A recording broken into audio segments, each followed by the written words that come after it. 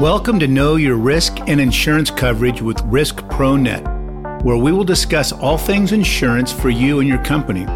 RiskProNet is a network of independent agencies who offer specialized insurance across business sectors.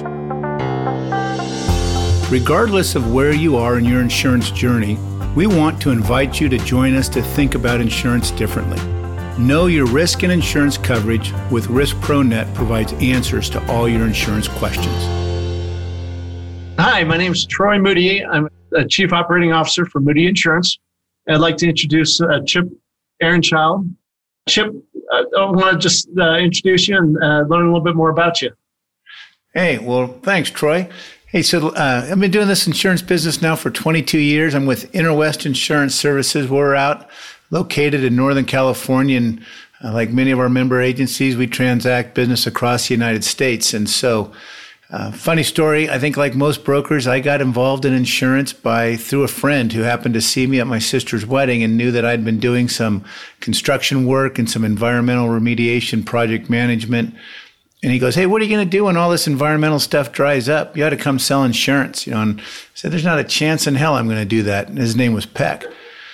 I went home, talked to my wife about it. I went back to where I was working, started looking around the shops and seeing a bunch of grumpy old people around there. And I wondered if they never took a chance, right? So we said, hey, let's try it. I ended up having to move back to the hometown I grew up in. That's where the job was, in Redding, California.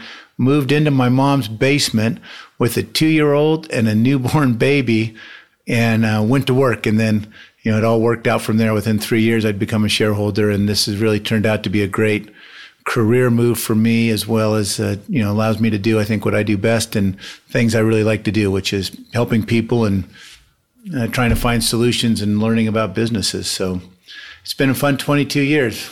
It's amazing how people fall into insurance and how that career starts. You never thought you'd do it, and then all of a sudden you start and you love it. Yeah, and we're working with all these young kids right now. I know we're all struggling to find staff and to find new brokers, and I'm encouraged by what you see, right? And the same stories seem to perpetuate themselves. Like they don't think they'd ever want to do it, but once they get started and they recognize what a fulfilling job it is and what a good job it is, they sure groove into it pretty quickly. So, yeah, definitely. But we don't hear Group RiskProNet, and it's a group of all the 20 some agencies across the U.S. to kind of share ideas, best practices. Do you want to tell everybody a little bit more about RiskProNet as a group? Yeah, I'd be glad to. Hey, RiskProNet was born out of the idea that how do larger independent insurance brokerage firms find a way to stay relevant and competitive in their environments? And also, one of the fundamental things about the insurance industry is how do you get along with your, not necessarily competitors, but how do you get along with everybody, right? And so I think it was born, as my understanding, and we've been members for longer than I know, just some independent brokers coming together in a way that they could share ideas and what's going on and what's trending and how can they help to learn to support one another to what it's grown into today, where we have member agencies across the United States, all independent, all looking for ways to stay relevant in their local markets and continuing to expand the services they can offer their clients.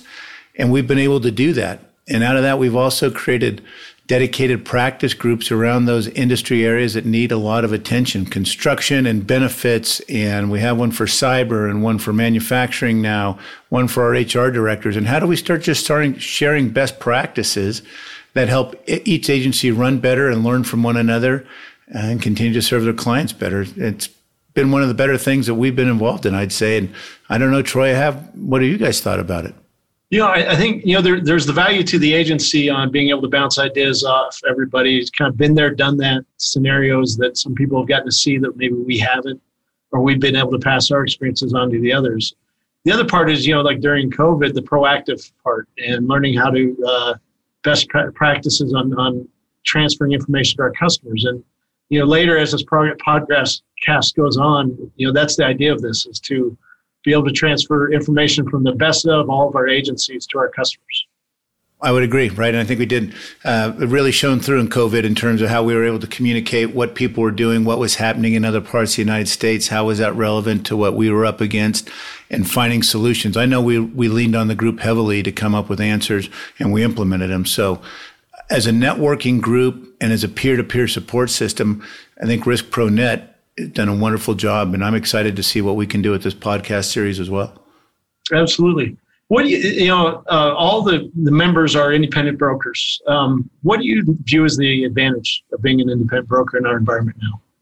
Well, I think the biggest advantage we have as being independent brokers now is just it's a couple of different things. One is the mindset that we want to stay independent, right? We're all aware of the hyper sensitivity around mergers and acquisitions that we see right now. And we see those in our presentations, in our RiskProNet meetings from the different various consultants that we work with or that give presentations. And I think the advantage to being independent is you get to control your own destiny. You get to run your business the way you get to run it based upon how you want to run it, whether that's a small ownership group or a large diverse ownership group, but you have the ability to control your own destiny, how much money you want to put into value-added services, what you want to chase, what you want to go after.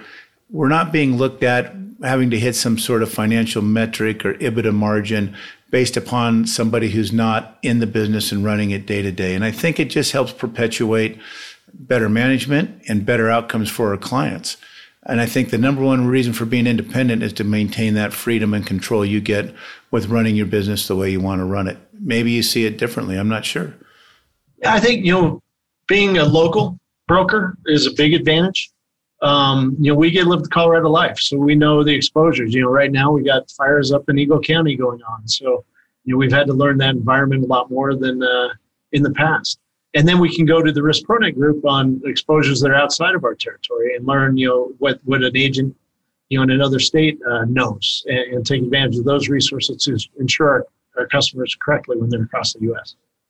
Yeah, I think that's been a big benefit, right? If you need to get something done in Colorado, we don't have a ton of business in Colorado. So you're able to call you, for example, and be able to get some advice or get pointed in the right direction, which serves our customer best. And I do think the idea of being local continues to be the champion. At the heart of the insurance broker relationship is that local relationship. And I think, as the industry continues to evolve through technology and different product offerings, having access to people with more specialization in an area and getting the information you need to be able to deliver to your clients or to be able to solve a problem with globalization, right? We have members in Canada now, members that do business in Europe, Australia.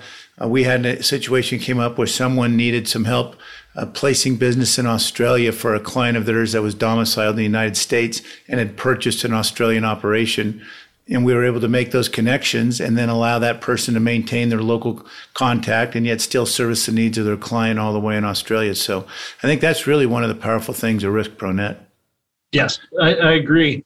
So with the podcast, we're requesting or hoping people will give us 20 minutes of their time or 15 minutes of their time listening to us. What do you think the values are that we can try to bring to our customers, our employees, and the other members of the group? I think what we're going to be able to do with this podcast is be able to take some of the most timely, relevant issues, generate some content quickly on what people should be thinking about, how it pertains to them, whether they're the buyer of insurance, whether they're trying to educate their staff inside one of our member firms, and be able to get them meaningful material in a hurry that allows them to make better decisions in the moment and move forward quickly without being handcuffed or being paralyzed or not feeling like they have the specialization they need. One example we're going through right now is the changes in cyber. I think it's been amazing to watch the marketplace change over the last 6 weeks or since that pipeline hack and all the hacks that have happened during COVID. And all of a sudden the market's turning and you need to have more answers, and that we have that specialization within the member network to solve problems and not feel like you can't get that done locally. The speed of the change in insurance is really mind-boggling, and we're seeing it right now. And I think nobody wants to read it. I think everybody either hear it this way or through video too. So, COVID the same way. When COVID came on and the information that we had to disseminate out to our customers and things like that was overwhelming. And you didn't want everybody was getting emails and stuff like that. So I think a podcast method is nice. Yeah, I think it helps people be informed quicker. And I think you're right. People are used to listening to podcasts. And if it's something that's digestible and makes sense, well, we always know we struggle in insurance with trying to get it into terms that people can apply, get it to the right analogies or stories that they can understand it. Here's something that's super, super complicated for most of our clients, and yet we need to find a way to make it something they understand and can take action on. Yeah, the quickest way to be proactive is kind of the goal. Yeah. How do you be proactive? That's for sure. Absolutely. What are some of the issues that you guys have been running up against in California? Well, it won't surprise you very much. We've got a triple whammy, the triple entendre going on right now, right? We have wildfire. Fire is a huge deal for us. Property markets are upside down. If you're in a brush zone, it's mind-boggling the amount of work it's taking to get something placed, and the premium increases, and what needs to be done both on our side and the insured side just to get coverage. The hard market, or the capacity hard market with auto and excess, continues to be a problem for us in terms of finding a good story to tell clients and getting them to understand. It's been such a long time since we've seen these price pressures in the package side of the market, and to have them hit so dramatically, it's catching a lot of people off guard. Yeah, rate increase always awakens people up on the issue. Yeah, pretty quick. Cost of property, you had the Florida building collapse. You're getting insurance tested a lot lately. Right. Yeah, and I think we're going to see more of that. And I think that's the Florida building collapse is a good example, right? You could do multiple podcast things just off of what happened right there and how's that going to play out. So pretty interesting. We're also seeing cost of materials. When you're getting replacement values of buildings and stuff like that, it's hard to pick out what that replacement cost will be right now because the moving target of material costs. Yeah, and that's another topic, right, that I think people, how do you get the right valuations? And even if it's going to only be a 1 or 2 year blip, you don't want to get caught when the water rolls out that you just renewed things as is and you didn't contemplate the fact that lumber is 4 times what it once was, or steel. Yeah. Well, I think that's part of our problem with our industry is we can go on and on with different topics on things that we've seen, case scenarios and things like that. But I think our goal here is to try to be, to the point and get things people and understand what's kind of going on in a quick method. Yeah. Do you have any idea on what types of topics you think we'll cover going forward, or things that you're interested in making sure we get out there? Well, it's interesting. Each agency has a different specializations. So I think, we'll try to spread out. I know cyber is a bigger one right now. Insuring contractors is always a topic in our industry. What else have you guys seen? Well, I think both of those. I think someone just being able to explain the capacity hard market that people could listen to, especially insureds, to understand what's driving these price increases. It's been a long time since there's been a capacity hard market, and it just doesn't get fixed overnight. So I think that's going to be an interesting one I'd like to address as well. Yeah, and through political methods, the environmental on things and how it's affecting insurance and costs and claims and that whole world too. Yeah, legislation, and there's this stuff along with what's going to happen with healthcare, and is that going to make any movement, and how can people still continue to work on those cost factors for their business? I think as brokers, you go back to being local and the Risk ProNet members, right? We're really such strategic advisors now, and how do we adjust to risk identification, and how do we help mitigate that for our clients, and more business impact discussions. And I do think we'll be able to take this podcast and really start to drive home the business impact of some of what the insurance does, and how does it help a business cut their total cost of risk down. I agree. Well, I think we got a lot of possible topics ahead of us. Chip, it's good to introduce you to the group and let you take the lead on this going forward. I appreciate your time.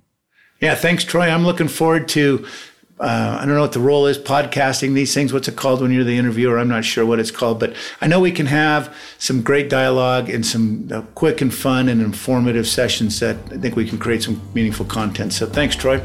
Talk to you soon. All right, thank you. We hope you enjoyed this episode of Know Your Risk and Insurance Coverage with Risk ProNet.